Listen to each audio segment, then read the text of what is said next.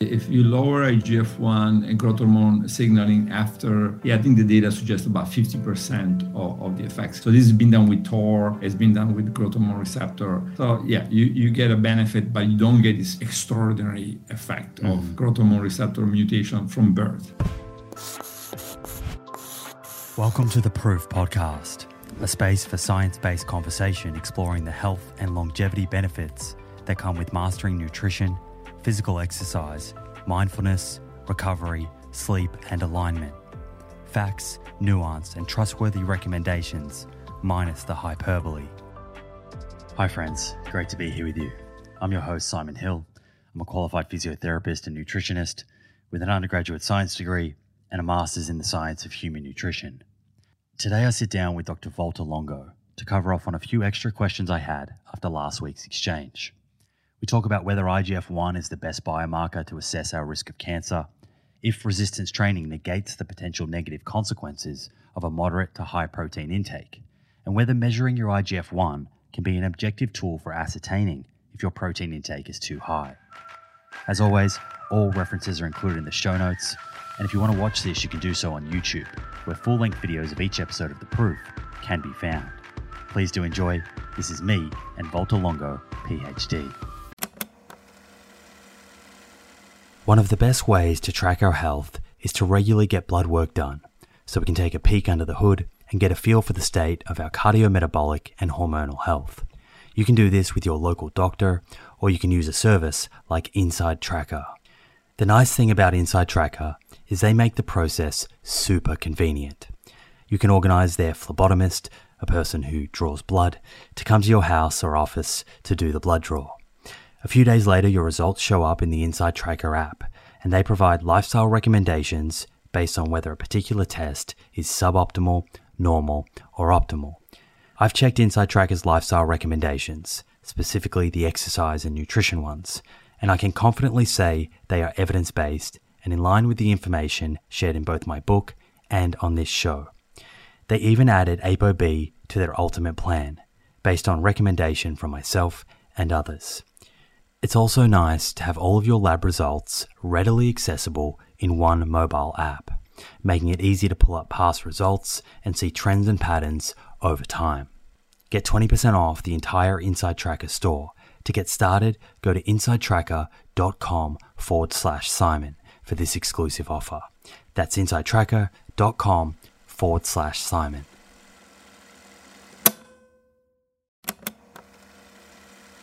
If you're a long-time listener of this show, you'll be well aware of the scientific evidence that supports a high-fiber, plant-rich diet for good long-term health. And while I certainly believe in a food-first approach, there is a role for supplements to help optimize the intake of specific nutrients and address any nutritional gaps. Enter Emil. Emil is a plant-based wellness company with a series of products to help you optimize your plant-based diet. Two of my favorite products being the Essential 8 multivitamin and the Optimal Omega Plus. The Essential 8 contains 8 key nutrients that plant-based eaters often fall short in. And the Optimal Omega Plus contains a direct source of DHA and EPA omega-3s, same as in fish, but from algae. In fact, taking Optimal Omega Plus daily, which contains 750 milligrams of EPA and DHA, is equivalent to eating 2 to 3 pieces of fatty fish per week, in line with the nutrition recommendations globally. To get your Essential 8 and Optimal Omega Plus, head to theproof.com/friends and follow the link which will get you an extra 10% off your first order. That's theproof.com/friends. Dr. Longo, thank you so much for coming back and joining me. I thought it would be a good idea to sort of tack this on to the end of our conversation, the sort of 5 questions or so that we've been throwing around on email. So thank you so much. Oh, you're welcome. Thank you. So first question here. If someone is wanting to measure their risk of cancer in an objective way, I kind of walked away from our conversation and I thought, some people might be thinking, well, with cardiovascular disease, I've been told, keep an eye on your cholesterol and whatnot. But from a sort of cancer risk point of view, if someone was to walk in and speak with their doctor and order a blood test, is IGF-1, is that the best thing that we can measure that is a bit of a window into our risk for cancer? Yeah, the best thing is, in fact, by far, is aging, right? So, and now there's my foundation does the calculation it's very inexpensive. But others can do it, and there's a method called BioAge. Morgan Levine does that, and so you get your blood test. I think there's 7 to 10 markers that are normally done by the doctor. And so if you're chronologically, if your driver's license says 40 and your biological age is 30, that's by far your best protection. And but then how do you get to lower biological age? Well, if your IGF-1 is very high, you're probably, let's say, 250, 260, 300, but also, 220. There's a lot of studies, including our own, now associating that over 180. And we have shown that 120 to 160, 180, that's the ideal range. And so if you measure your IGF-1 and it's in that range, that probably is a good indicator that you're not overeating proteins, or certainly you're not overeating the amino acids that control this insulin-like growth factor 1, IGF-1. Okay. And of course, the other risk factors are obesity, right, and high insulin, high diabetes. So all of those, which of course represent a large portion of the population, they're all big risk factors for cancer. So those are also key. It's key to get the abdominal fat down, the liver fat down, and fasting glucose, A1C back in the ideal range. Those are very, very important. So just expand for a moment on that biological age test. So is that something that is only done in one location? You mentioned a group there, and they presumably, so you're taking a range of different biomarkers, I think you said 7, and then somehow they go into a calculation that spits out a score. Like how has that been developed? Yeah. So there's an algorithm that Morgan Levine at Yale had put together. I mean, there's also, the Orvert and other, epigenetic clocks, but those are much more expensive, much more involved. This, you can just go to any clinic in the world and say, I want to have these 7, 8 markers, let's say, measured. Then you send it to the Create Cures Foundation. And then I don't remember, so don't quote me on it, but like $10 or something like that. And then they can calculate the biological age, and there is an algorithm. So there's other ways to do it. So I mean, people shouldn't be feeling that, but I don't know the other ways, and I don't know if they're trustworthy. So I know that we do it correctly because we've been collaborating with Morgan for a long time. And in fact, she was part of my paper. She was the first author of my paper in 2014 on proteins and IGF-1. So I trust, of course, her and her method, and I think it's been validated, and it's one that we feel confident. And then if we calculate it, then you're going to get the real biology. Right. Yeah, that's certainly become a very famous paper, that one. So I'll put a link to that foundation into the show notes, and people can read more, learn more about it if they want to. But high-level IGF-1, you're saying, is one thing to look at. There are others looking at the visceral fat and HbA1c and all of these other markers of metabolic health and insulin and your body weight and smoking and alcohol and abdominal all that stuff. Circumference, Yeah. Okay, so all of those sort of parts of metabolic syndrome. Okay, cool. Let's move on. So the second question that I had was related to the people in Ecuador with Laron syndrome, who have that low IGF-1 genetically. And you have spoken many times, and you mentioned earlier in our conversation that they live long lives, minimal or low incidence of cancer, pretty long, healthy lives. I'm interested, how do we know that their longevity is due simply to low IGF-1? Do they have any other risk factors, these other things that we're talking about here, that are also improved due to their genetics? We know, right? Not that it's IGF-1 because it's growth hormone receptor, and that's insulin, IGF-1, TOR. I mean, this is like a master regulator, the growth hormone receptor. So it's not just about IGF-1, but certainly IGF-1 is extremely low, as it is in the mice. And the mice that have the same Laron mutation, they have record longevity extension. And nobody's ever been able to get a mouse that is longer lived based on one mutation than this growth hormone receptor knockout, which is extremely low IGF-1. And this is being repeated by many laboratories, right?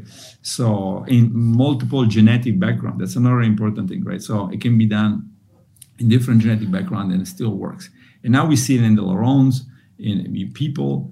So that tells us it's not really about low IGF-1. Very low IGF-1 is not a problem. But people that have a very low IGF-1 may have another problem, which causes the IGF-1 to become lower. But but if you're thinking about mechanism, it's clearly about reprogramming. So this growth hormone receptor is reprogramming individuals and mice into a maintenance mode, low growth. And of course, then the idea is you do this when they're small and the mice are small, but you do this when you get to normal height and size. Mm-hmm. So once you're normal height and size, then if you intervene, it seems to be still a very good way to get you into a maintenance mode and get a lot of benefits. Maybe not all the benefits, because some of them are growth. I mean, you have to have low IGF-1 when you're growing, and maybe having reduced growth gives you like a lifelong advantage.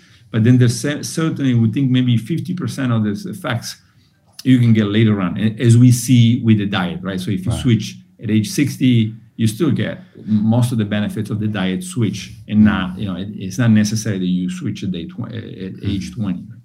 Has there been any experiments looking at what happens in animal models later in life if you lower their IGF-1? Is it a similar sort of outcome as to what you found in your paper in folks that were over the age of 65? Yeah, I think it's if you lower IGF-1 and growth hormone signaling after, I think the data suggests about 50% of the effects. So this has been done with TOR, it's been done with growth hormone receptor. So you get a benefit, but you don't get this just extraordinary effect of growth hormone receptor mutation from birth, right? These mice are like exceptional. Half of them will get to. So imagine it's like saying humans live to 80. Imagine now if humans on average will live to 115, and let's say 95% of humans will develop some chronic disease. Now imagine that 95 goes down to less than 50. Mm-hmm. And so you get both, right? That's the extraordinary nature of these mutations. You don't get probably all of it, but you still get maybe half of this. Right. So I was kind of thinking about this from another angle, which is a slightly different question. But your paper with Morgan, which showed that lower protein intake in those adults that were under 65 was associated with less risk of cancer. But then as you looked at over 65, the relationship changed a bit. And you didn't see a higher risk of cancer with a sort of more moderate or higher relative intake of protein. Has that ever been done in animal models? Because I know that there's been protein restriction style models. Yeah, I think this is done by Simpson in Australia, he had a paper where he did something very similar and got similar effects, right, with mice, where the restriction later in life was no longer beneficial, and I think he was also showing detrimental. So Stephen Simpson did something very similar. I think we cited him also in our recent paper, talking about these phases of life, right? So clearly, you don't, an 80-year-old, and this is why if you look at mice and people, mice after a certain age, they start eating a lot more, right? And it's probably because there's lack of sophistication or functionality, right? And so you need a lot more food to get the same.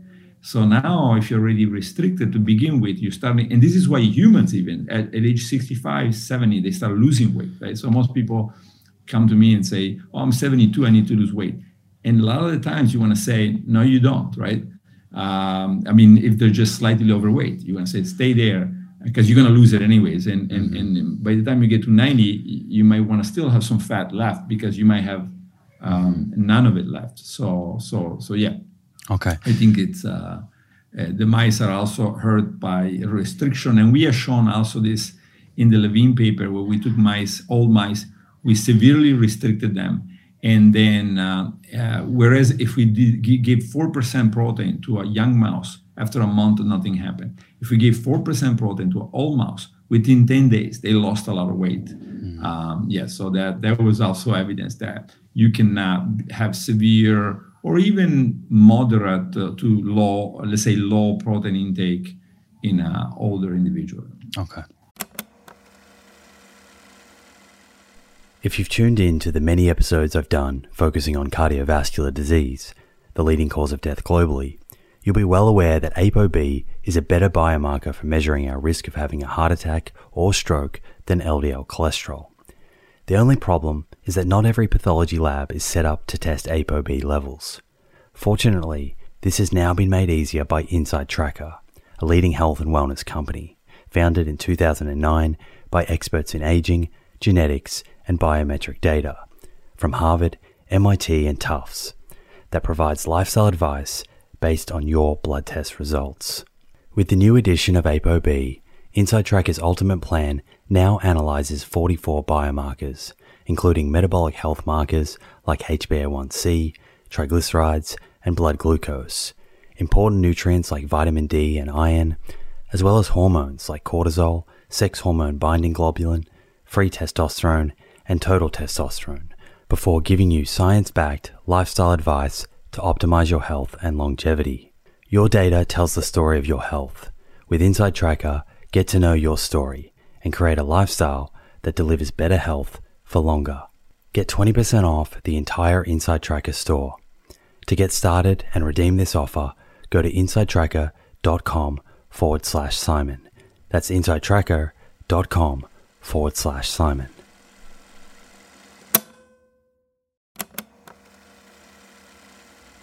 Hey friends, the scientific evidence on lifestyle habits that lead to longevity is clear. Now it's time to put this knowledge into action.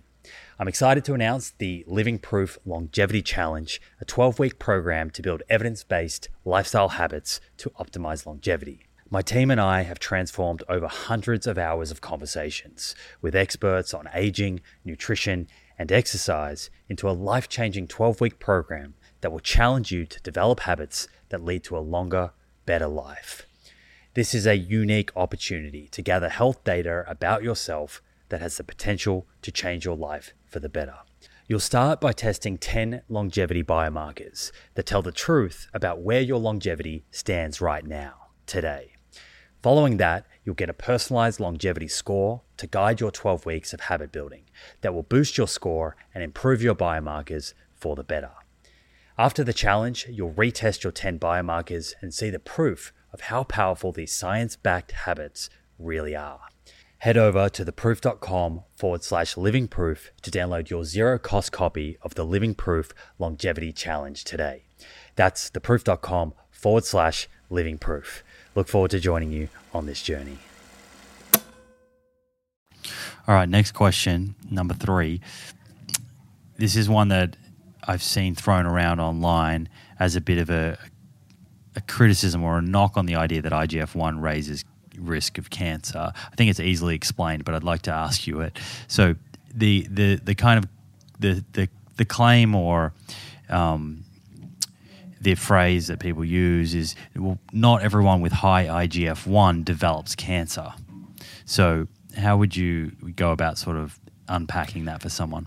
I have a very simple one. I think I put it in my book. Not everybody that drives 120 miles an hour gets in an accident. Mm-hmm. Right. That's right. So it raises your risk, but it's not a guarantee. Yeah, it could raise your. If you have multiple risk factors, and you're not taking care of your aging, right? So if you're aging more quickly by eating, let's say, Western diet, one way we kill mice or mice die early if they have a Western diet, and then if they have a high protein Western diet with lots of fat, they even die earlier. So so we know that the consequences in humans and in mice, and the more you're in, it's not just about IGF-1, right? Obviously, but IGF-1 is in growth hormone receptor, and the whole pathway, which includes also, let's say, leucine and other amino acids acting directly on the cells. They're just pushing the system to reproduce and grow. And that's what you don't want, is to have all this push for reproduce and grow, and also protect, as we have shown, and I think we discussed it before, with the human cells, right? So if we had high IGF-1, the human cells that were damaged, the epithelial cells, that kind of give rise to prostate cancer and breast cancer.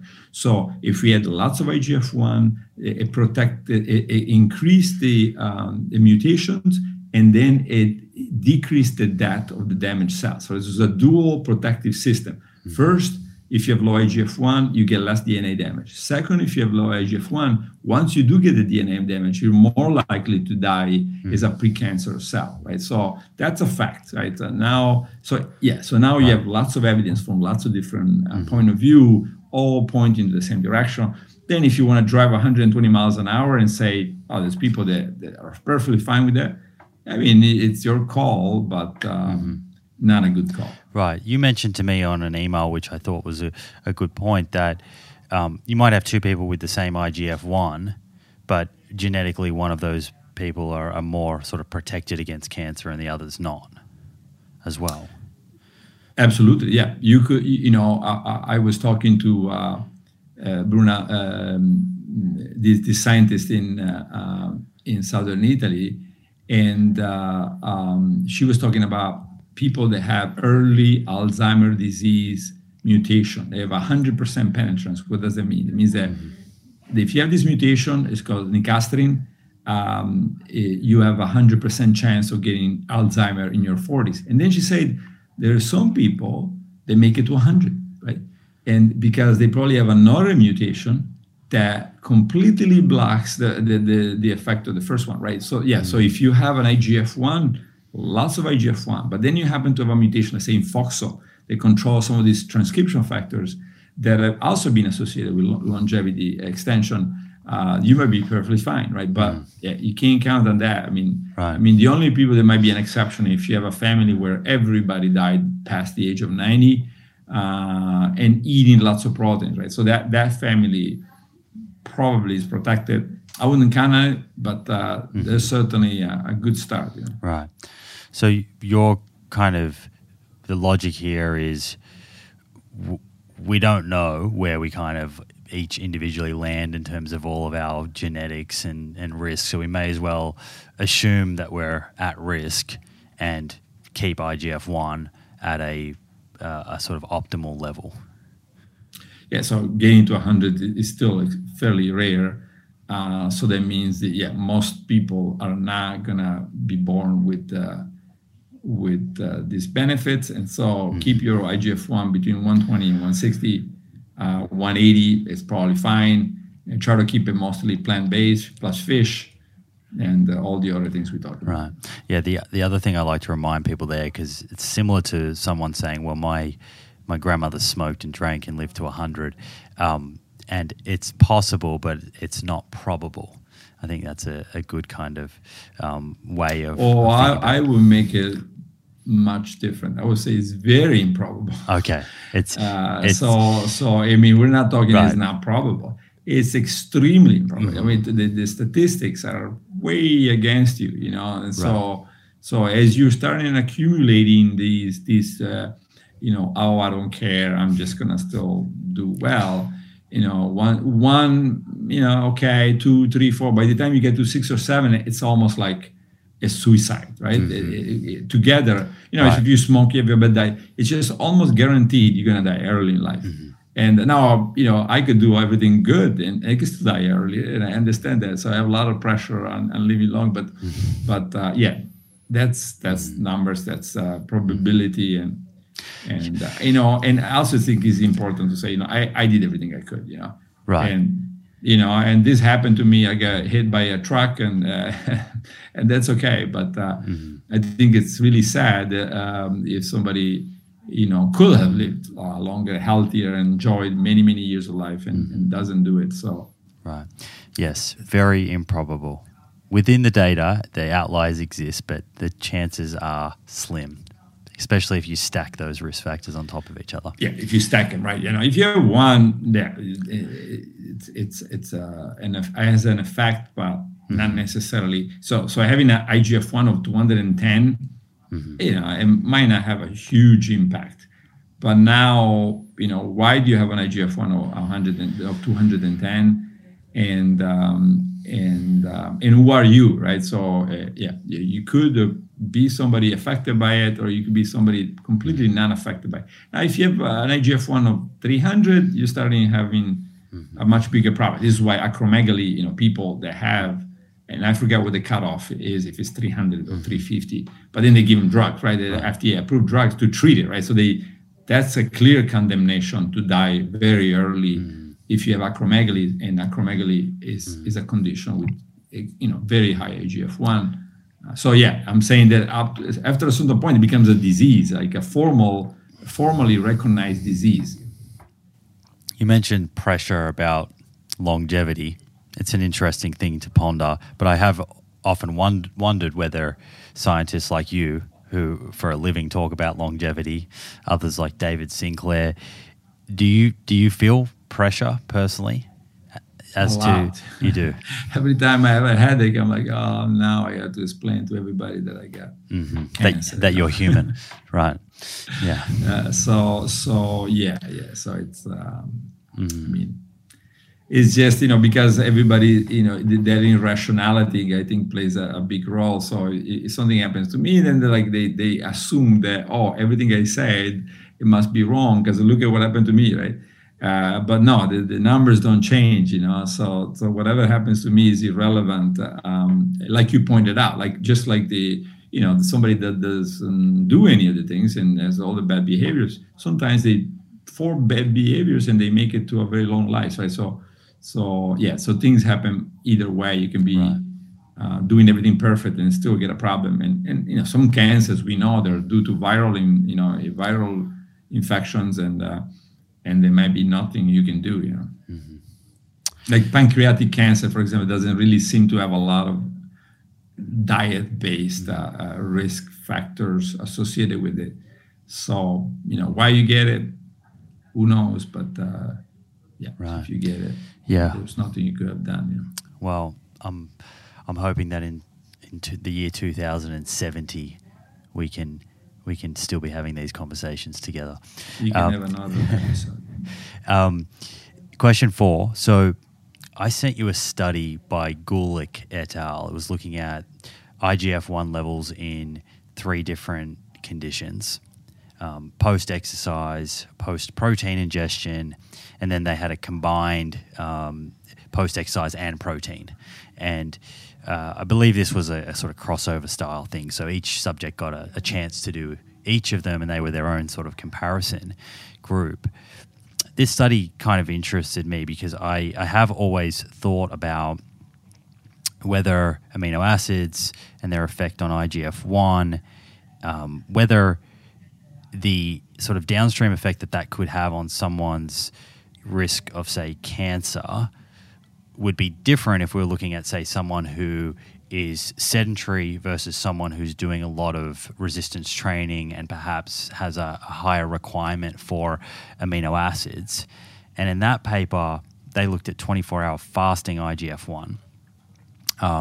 And interestingly, so the IGF-1 went up in the group that was just post-protein. So all they did was protein, went up by about 17%.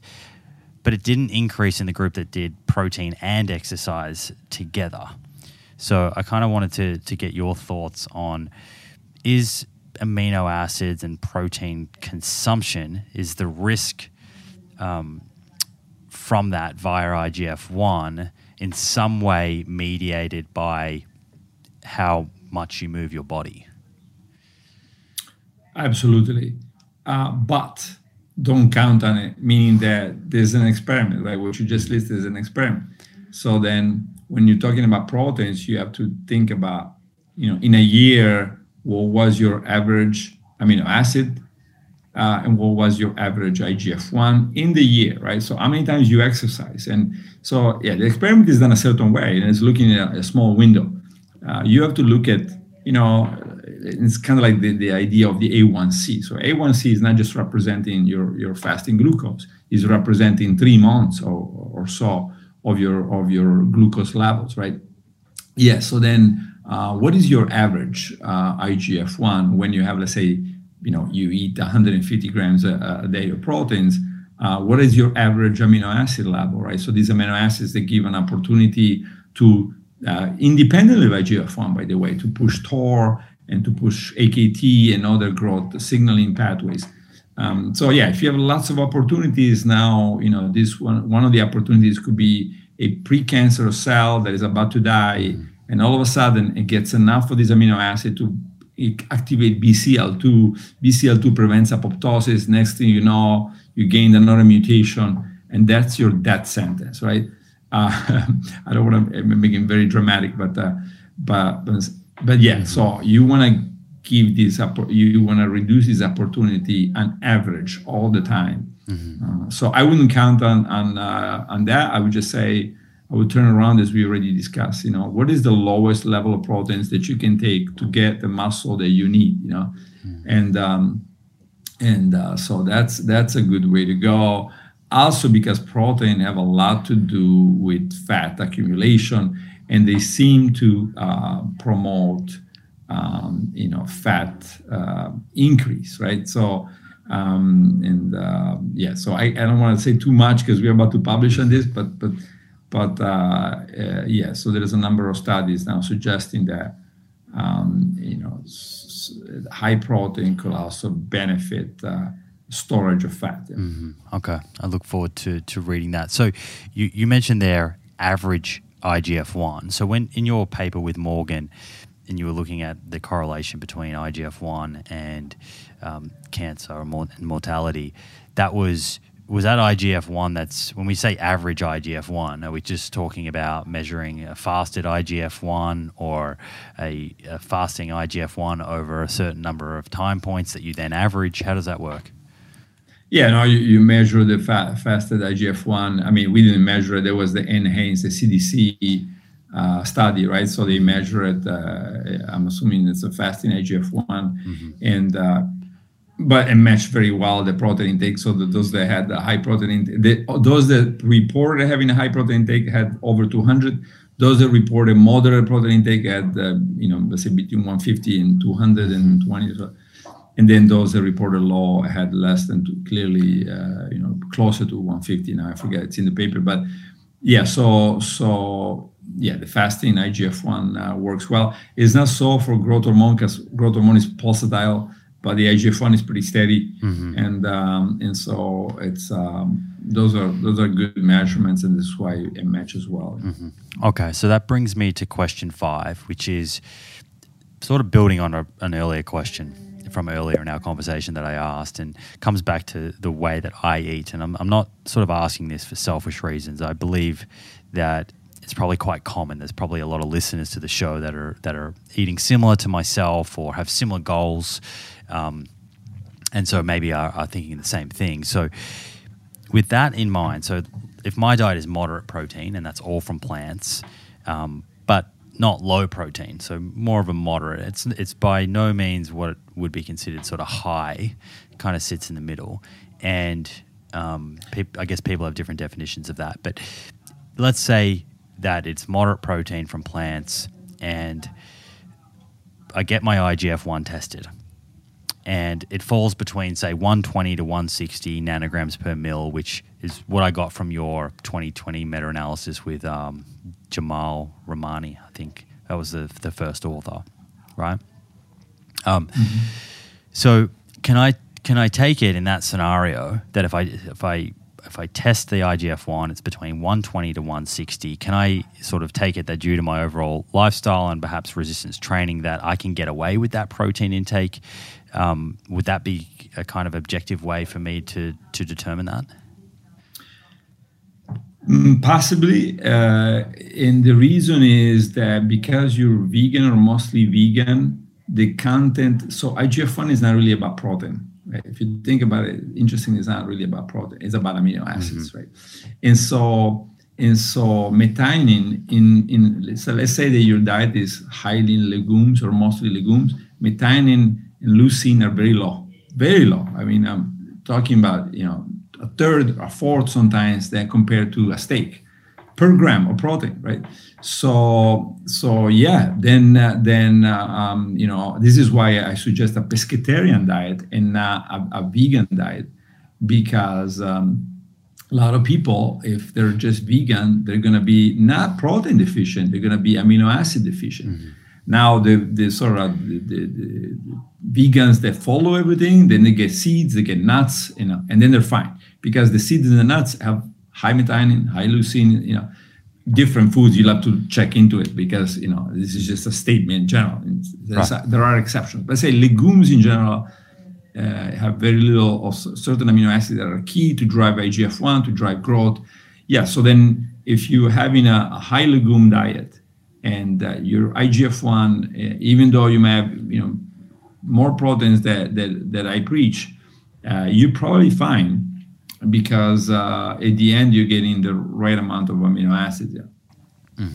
Yeah, I mean, I eat with great diversity, so I know that I'm getting all of the different amino acids across the day. But I do think if you looked at the branched chain amino acids in my diet, they still would come in lower than a diet that had a lot of animal food. So that's interesting. I'm going to get IGF-1 tested, and I'll report back. Thanks, Valter. That's all the questions I had. So I appreciate you coming back on and helping me sort of tie off on some of these loose ends. Enjoy the rest of your day, my friend, and I look forward to connecting again sometime in the near future. Yeah. See ya. Thank you for joining me for this episode and your interest in science-based conversation. I hope you enjoyed it and found the information covered interesting and instructive. If you did and you'd like to show your support for the show, please subscribe to our YouTube channel, where you can stay up to date with new episodes and watch them in video format. Yes, the full-length videos. Please also consider subscribing to the show on the Spotify and/or Apple Podcast app, wherever you enjoy listening to podcasts. You can also leave a review on Apple or Spotify. Again, a great way to support the show and make our content more discoverable for others to enjoy and learn from. If you have any comments about the episodes, suggestions for future episodes, including guests you'd like to see on the show, or questions that you'd like to have answered, please leave those in the comments section on YouTube. I myself and my team will take note of these comments when planning future episodes. Finally, the best way to support the show and receive discounts on products we love is by checking out our sponsors at theproof.com/friends. Enjoy your week, stay well, and I look forward to catching you in the next episode.